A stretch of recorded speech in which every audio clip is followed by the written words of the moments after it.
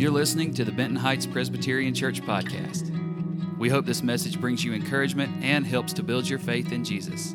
We're glad you're here to listen to this message from Pastor Paul. We're in Nehemiah 10.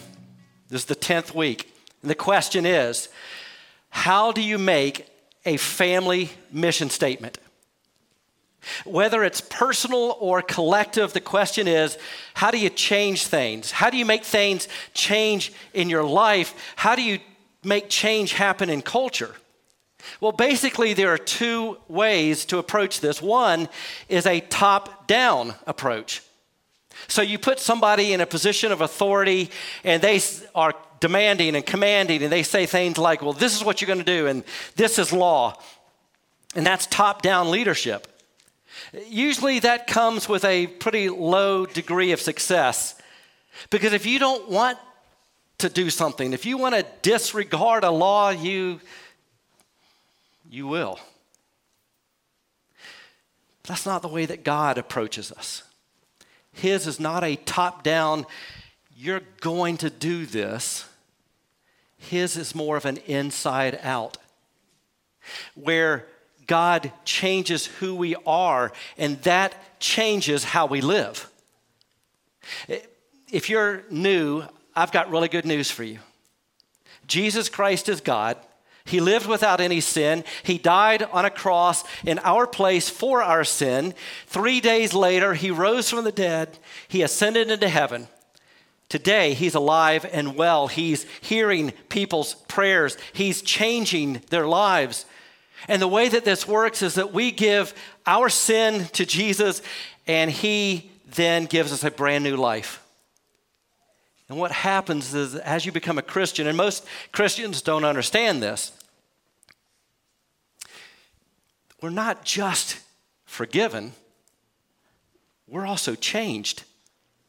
Now, a Christian is not someone who is perfect, but they are new. They are being made new. And they're beginning a process that ends when God is finished with us with perfection in his kingdom.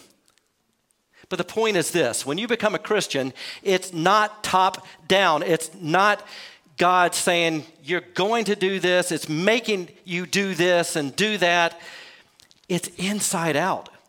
It's God giving you a new heart, the Bible says, so that you feel differently. He gives you a new mind so you think differently. He gives you new desires. And he gives you a new power by the Holy Spirit. And it's the way that what we like to say, that being a Christian is not what we have to do. It's what we get to do, because it's what we want to do.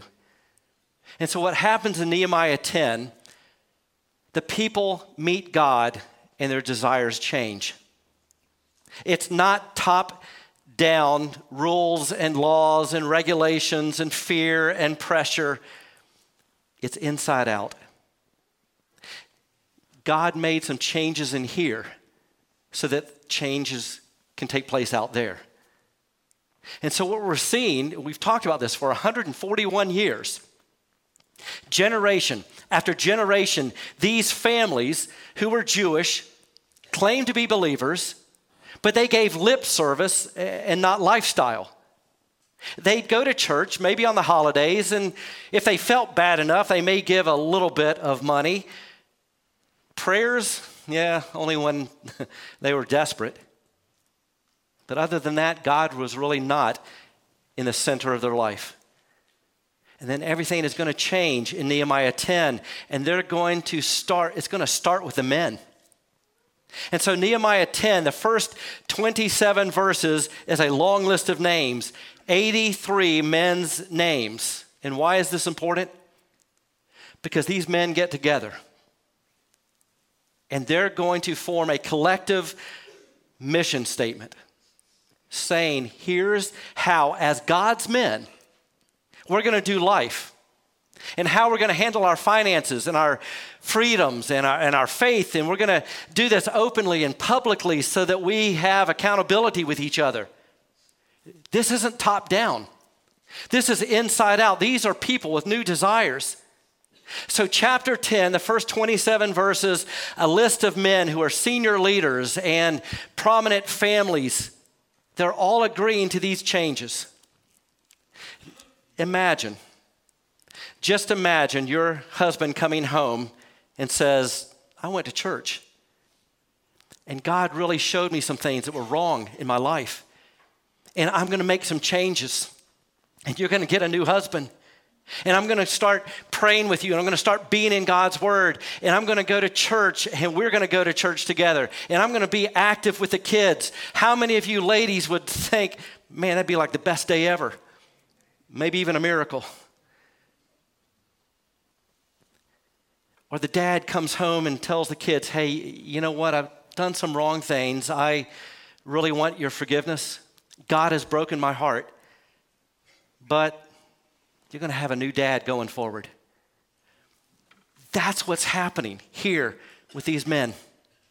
They're agreeing to do things that they are now going to prioritize. In addition, they are deciding that they are going to be a ostracized minority subculture. And this is really important.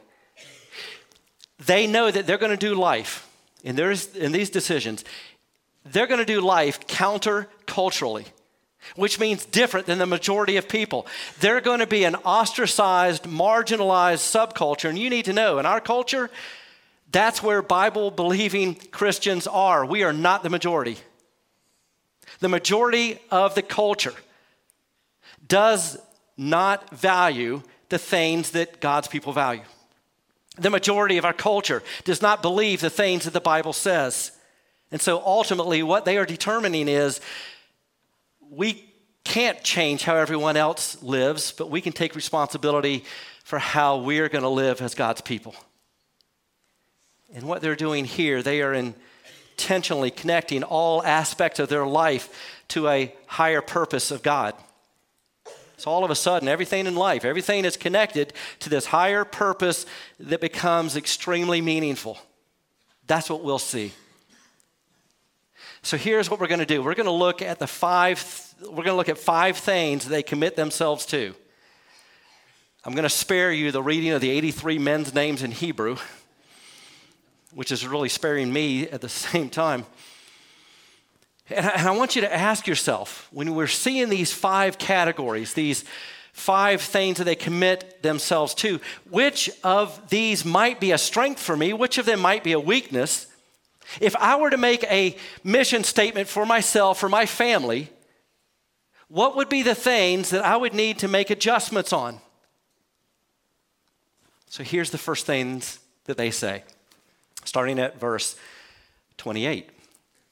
The rest of the people, after the 83 men and their families, the rest of the people, priests, Levites, gatekeepers, musicians, temple servants, and all who separated themselves from the neighboring peoples for the sake of the law of God, together with their wives and all their sons and daughters who are able to understand, all these now join their fellow Israelites, the nobles, and bind themselves with a curse and an oath to follow the law of God given through Moses, the servant of God, and to obey carefully all of the commands, regulations, and decrees of the Lord our God. The first thing they say is, we're going to do what God's word says. That's the first thing. And now, the reason they need to say this is because for so long a period of time, that's not what they've been doing. And these people decide we need to get back to the Bible. And what they're saying here is we're going to come under God's word together. You know, our culture talks a lot about unity and the need to have less division and the need to get along. The key to unity is being under the same authority. You can't have unity unless you're under the same authority. Now, when God's people come together under the authority of God's word, then we can have unity under God's authority. So what you're seeing is a lot of people and a lot of families deciding we're going to do life differently and we're going to do it together. We're going to come under the authority of God's word, and they will then talk about their schedule and their budget and their relationships. We should do the same as Christians. Because the truth is Jesus Christ is Lord over what? Everything, right? That means when we say Jesus is Lord, he is over our budget. My schedule is under Jesus. My marriage is under Jesus. My kids are under Jesus. My hobbies are under Jesus. Everything is under the lordship of Jesus Christ. Now, let me say this about the Bible. This is a good time of year to ask, in this past year, how has my Bible reading and Bible study been going? Next year, what would it look like if I made some adjustments? Here's why it's important to ask that question. In 2009, the Center for Biblical Engagement surveyed over 100,000 people, so a massive survey. And what they found was that people who read the Bible 1, 2, or 3 days a week had negligible, minimal change in their life. In other words, there was really no difference in someone's life who read the Bible 1 to 3 times a week as if they didn't read it at all. Same. But those who read the Bible, getting into God's Word and letting God's Word get into them 4 days or more per week, here's what they found. That those were 416% more likely to give generously to the work of God. That they were 407% more likely to memorize Scripture and 228% more likely to share their faith with others. On top of that, they were 62% less likely to drink in excess, 59% less likely to have sex outside of marriage, and 30% less likely to struggle with loneliness. Here's what they found. When God's Word becomes the majority of our week changes. Look, I love to teach you the Bible. But if this is the only day of the week that your Bible is open or that you're seeing it read on the screen, it's literally having no effect on you. My hope is that you get activated and interested. So the first thing they say is, we will obey the Scripture. Number 2, they say we will only marry believers. Here's how they put it in verse 30. We promise not to give our daughters in marriage to the peoples around us or take their daughters for our sons. What happens here is sometimes an unbelieving guy comes and says, hey, I'd like to get to know your daughter. No. If you don't know Jesus, you don't get to know her. Because if you're not following Jesus, I don't want her following you. And what they say is, no, we're only going to marry believers. And this can't mean just people who believe in God. I mean, the Bible even tells us that demons believe in God. You got to go deeper than that. Do they love God? Do they follow God?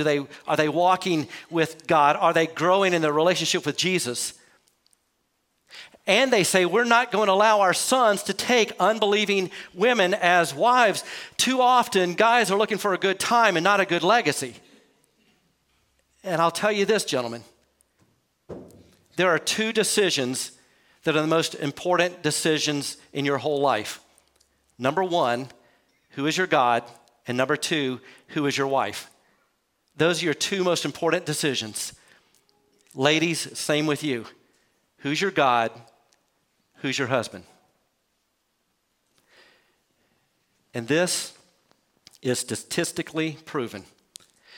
A few weeks back, when I did a sermon series on marriage, I mentioned then a gentleman by the name of Dr. Bradford Wilcox. He is the director of the National Marriage Project at the University of Virginia.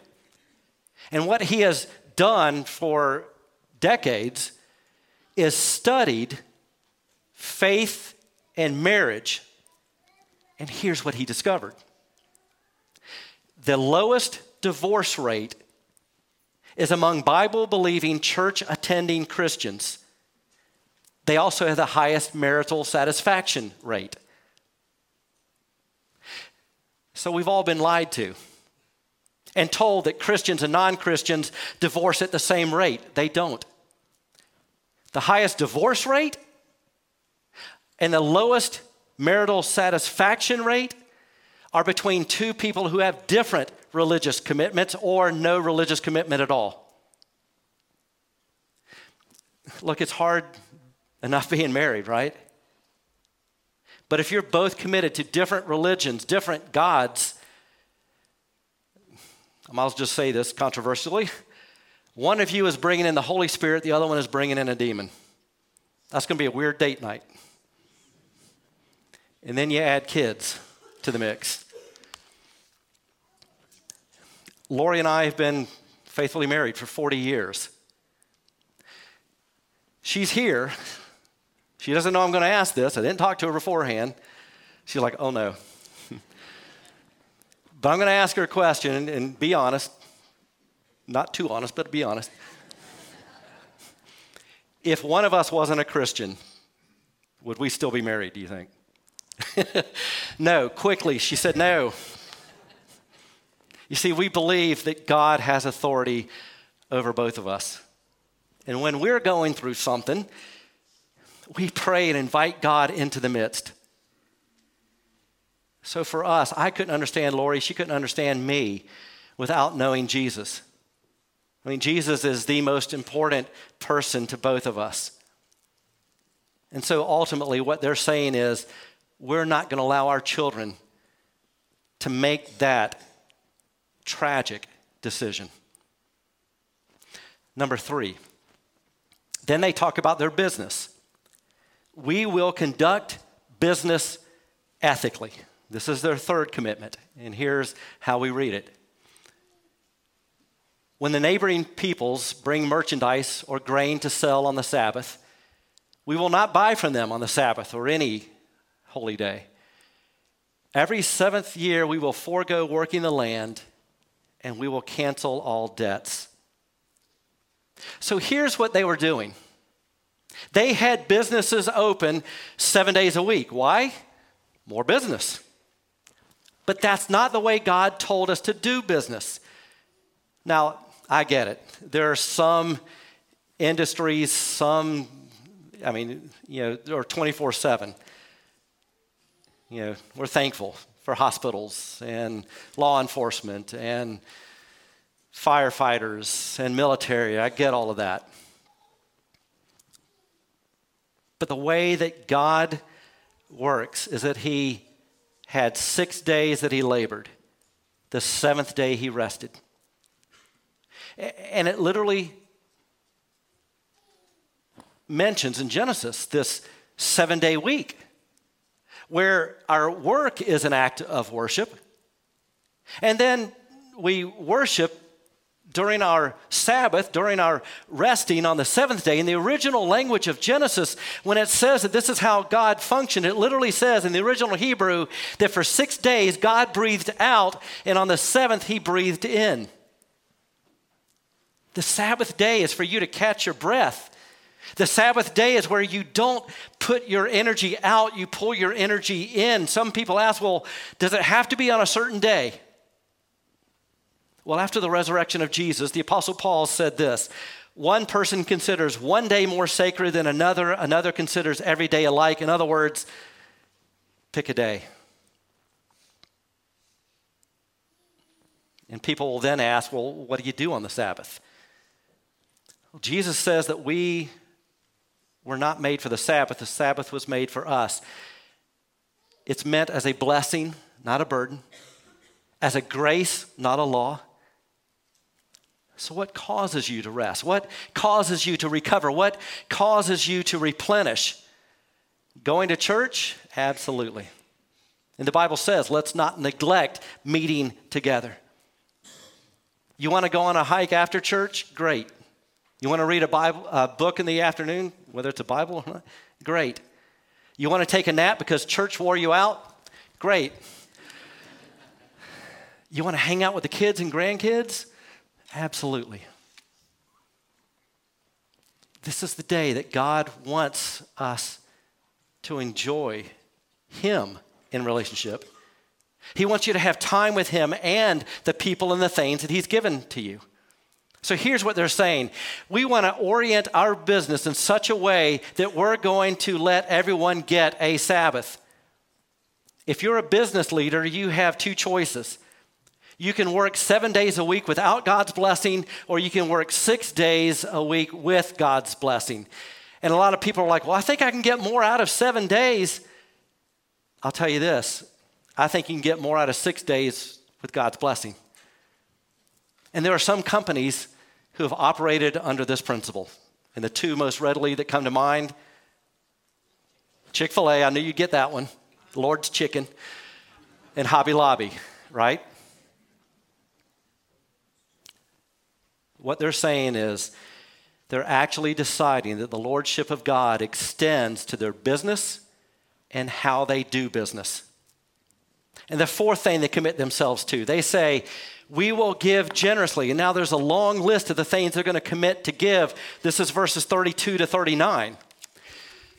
We assume the responsibility for carrying out the commands to give 1/3 of a shekel each year for the service of the house of our God, for the bread set out on the table, for regular grain offerings and burnt offerings, for the offerings on the Sabbaths and the new moon feasts, and at the appointed festivals, for the holy offerings, for sin offerings to make atonement for Israel, for all the duties of the house of our God. We, the priests, the Levites, and the people, have cast lots to determine when each of our families is to bring to the house of our God at set times each year a contribution of wood to burn on the altar of the Lord our God, as it is written in the law. We also assume responsibility for bringing to the house of the Lord each year the first fruits of our crops and of every fruit tree. As it is also written in the law, we will bring the firstborn of our sons and our cattle, of our herds, of our flocks, to the house of our God, to the priests ministering there. Moreover, we will bring to the storerooms of the house of our God, to the priests, the first of our ground meal, of our grain offerings, of the fruit of all our new wine and olive oil. And we will bring a tithe of our crops to the Levites, for it is the Levites who collect the tithes in all the towns where we work. A priest descended from Aaron is to accompany the Levites when they receive the tithes, and the Levites are to bring 1/10 of the tithes up to the house of our God in the storerooms of the treasury. The people of Israel, including the Levites, are to bring their contributions of grain, new wine, and olive oil to the storerooms, where the articles for the sanctuary and for the ministering priests, the gatekeepers, and the musicians are kept. What they're saying is, okay, God is first in our life. He's first in our schedule with the Sabbath. We're giving him the first day of the week, and now he's going to be first in our budget. We're going to give him the first fruits of our income. Jesus says this, recorded in Acts chapter 20, verse 35. It is more blessed to give than to receive. You see, giving is a part of our worshiping. The Bible also says that God loves a cheerful giver. There is something real enjoyable about being a generous person because you share in the heart of God. As we give, what we are doing is we are loving. Giving is loving. God so loved the world that he gave his only son. So as Christians, you say, I want to be a loving person. I want to be a worshiping person. Then be a generous person. And some will ask, well, what percentage? I think that's a great question to ask the Lord. And that's something we're going to invite you to do in January. And lastly, number 5, they say, we will make church a priority. What they say in Nehemiah 10, the last sentence is this: we will not neglect the house of our God. You got a house for your family? This is God's house for our church family. And they say we are not going to neglect it. And what they're saying is, first and foremost, the church is going to become a priority for them and their family. How many of you have had a season where church was not a priority? And what you quickly realized is if it's not a priority, you simply stop being involved. And let me say this too, the quickest way to get connected to a church is to serve. Because when you serve, you meet all kinds of people and you start to build relationships. And we live in a day where if God isn't first on your schedule, He isn't first in your budget and first in your priorities, there's not a whole lot left at the end. You're like, well, I'll give to God at the end. You're going to spend it before you get there. Well, I'm going to spend time with God. Well, if He's at the end of your priorities, something is going to cut in line and you're not going to have any time for Him. If church is not a priority, it's eventually going to go away. You know, there's so many things in our day. You wake up and one of the kids doesn't want to go. You're tired. There are games on TV. Maybe it's a hobby that gets in the way, or heaven forbid, your kids join a sports league. I mean, you know, at the end of the day, we're trying to cultivate a whole character in a child, not just an athlete. I do love sports. My 2 daughters played sports when they were younger. We're not against it. But as a family, you've got to decide, where are we structuring our priorities? And so what they do, these men, they make a family mission statement. And it's the perfect time of year for you to do this. This is a good time to look back and say, okay, what adjustments should we have made? And then look forward, okay, what adjustments do we need to make in the coming year? And I would encourage each of you to take time this week and think through all of these issues we've seen in Nehemiah 10. Scripture, family leadership, worship of God, marriage, business, finances, church participation. It's a really good time to actually look at this list and decide, okay, what adjustments do we need to make, or what adjustments do I need to make? That's exactly what they're doing. And let me share one more thing with you, and then I might close. As we're going through Nehemiah, I'm thinking, okay, our culture, their culture, was very secular, very pagan, very godless, very sexual, very rebellious, and it wasn't going to change. Sounds familiar, doesn't it? And then God's people decide, well, here's how we're going to do life as the church. Here's how we're going to live godly lives in our marriages, in our families, at our house, in our lives. There will be other times in history where God's people will then stand up and say, well, we don't expect the world to love and serve the Lord, but we want to. So how do we create a place where where we can live with God in a countercultural kind of way, where we can live according to our God-given biblical convictions and values? How can we live where we see the difference that Jesus makes? Where we can talk about marriage and family and forgiveness and relationship and finances and love, all under the lordship of Jesus Christ, and we begin to press into that, other people will see God at work. And it'll give you an opportunity to say, let me tell you what's going on here. Why don't you come and see? I mean, look, there are some people who are joyful. There are some people who are forgiven, and it's made a difference for them. There are some people who have learned to forgive other people, and their relationships got healed. There are some guys who really love their wives, and some kids that have great moms and dads, and it seems like the whole world is falling apart, but these people's lives aren't. These are God's people, and they would love for you to come and see the difference that God makes, and then talk to you about their God. I believe that's exactly what's going on in Nehemiah 10. And then I want to share this with you because this is really, really cool. In Nehemiah 10, you might be thinking, after reading this and after hearing it, you're like, wouldn't it be great if a bunch of men decided we're going to love the Lord and we're going to come together, we're going to live as God's people, and we're going to build up men to bless women and children. Well, last year we began a series on this very thing. It's called Every Man a Warrior.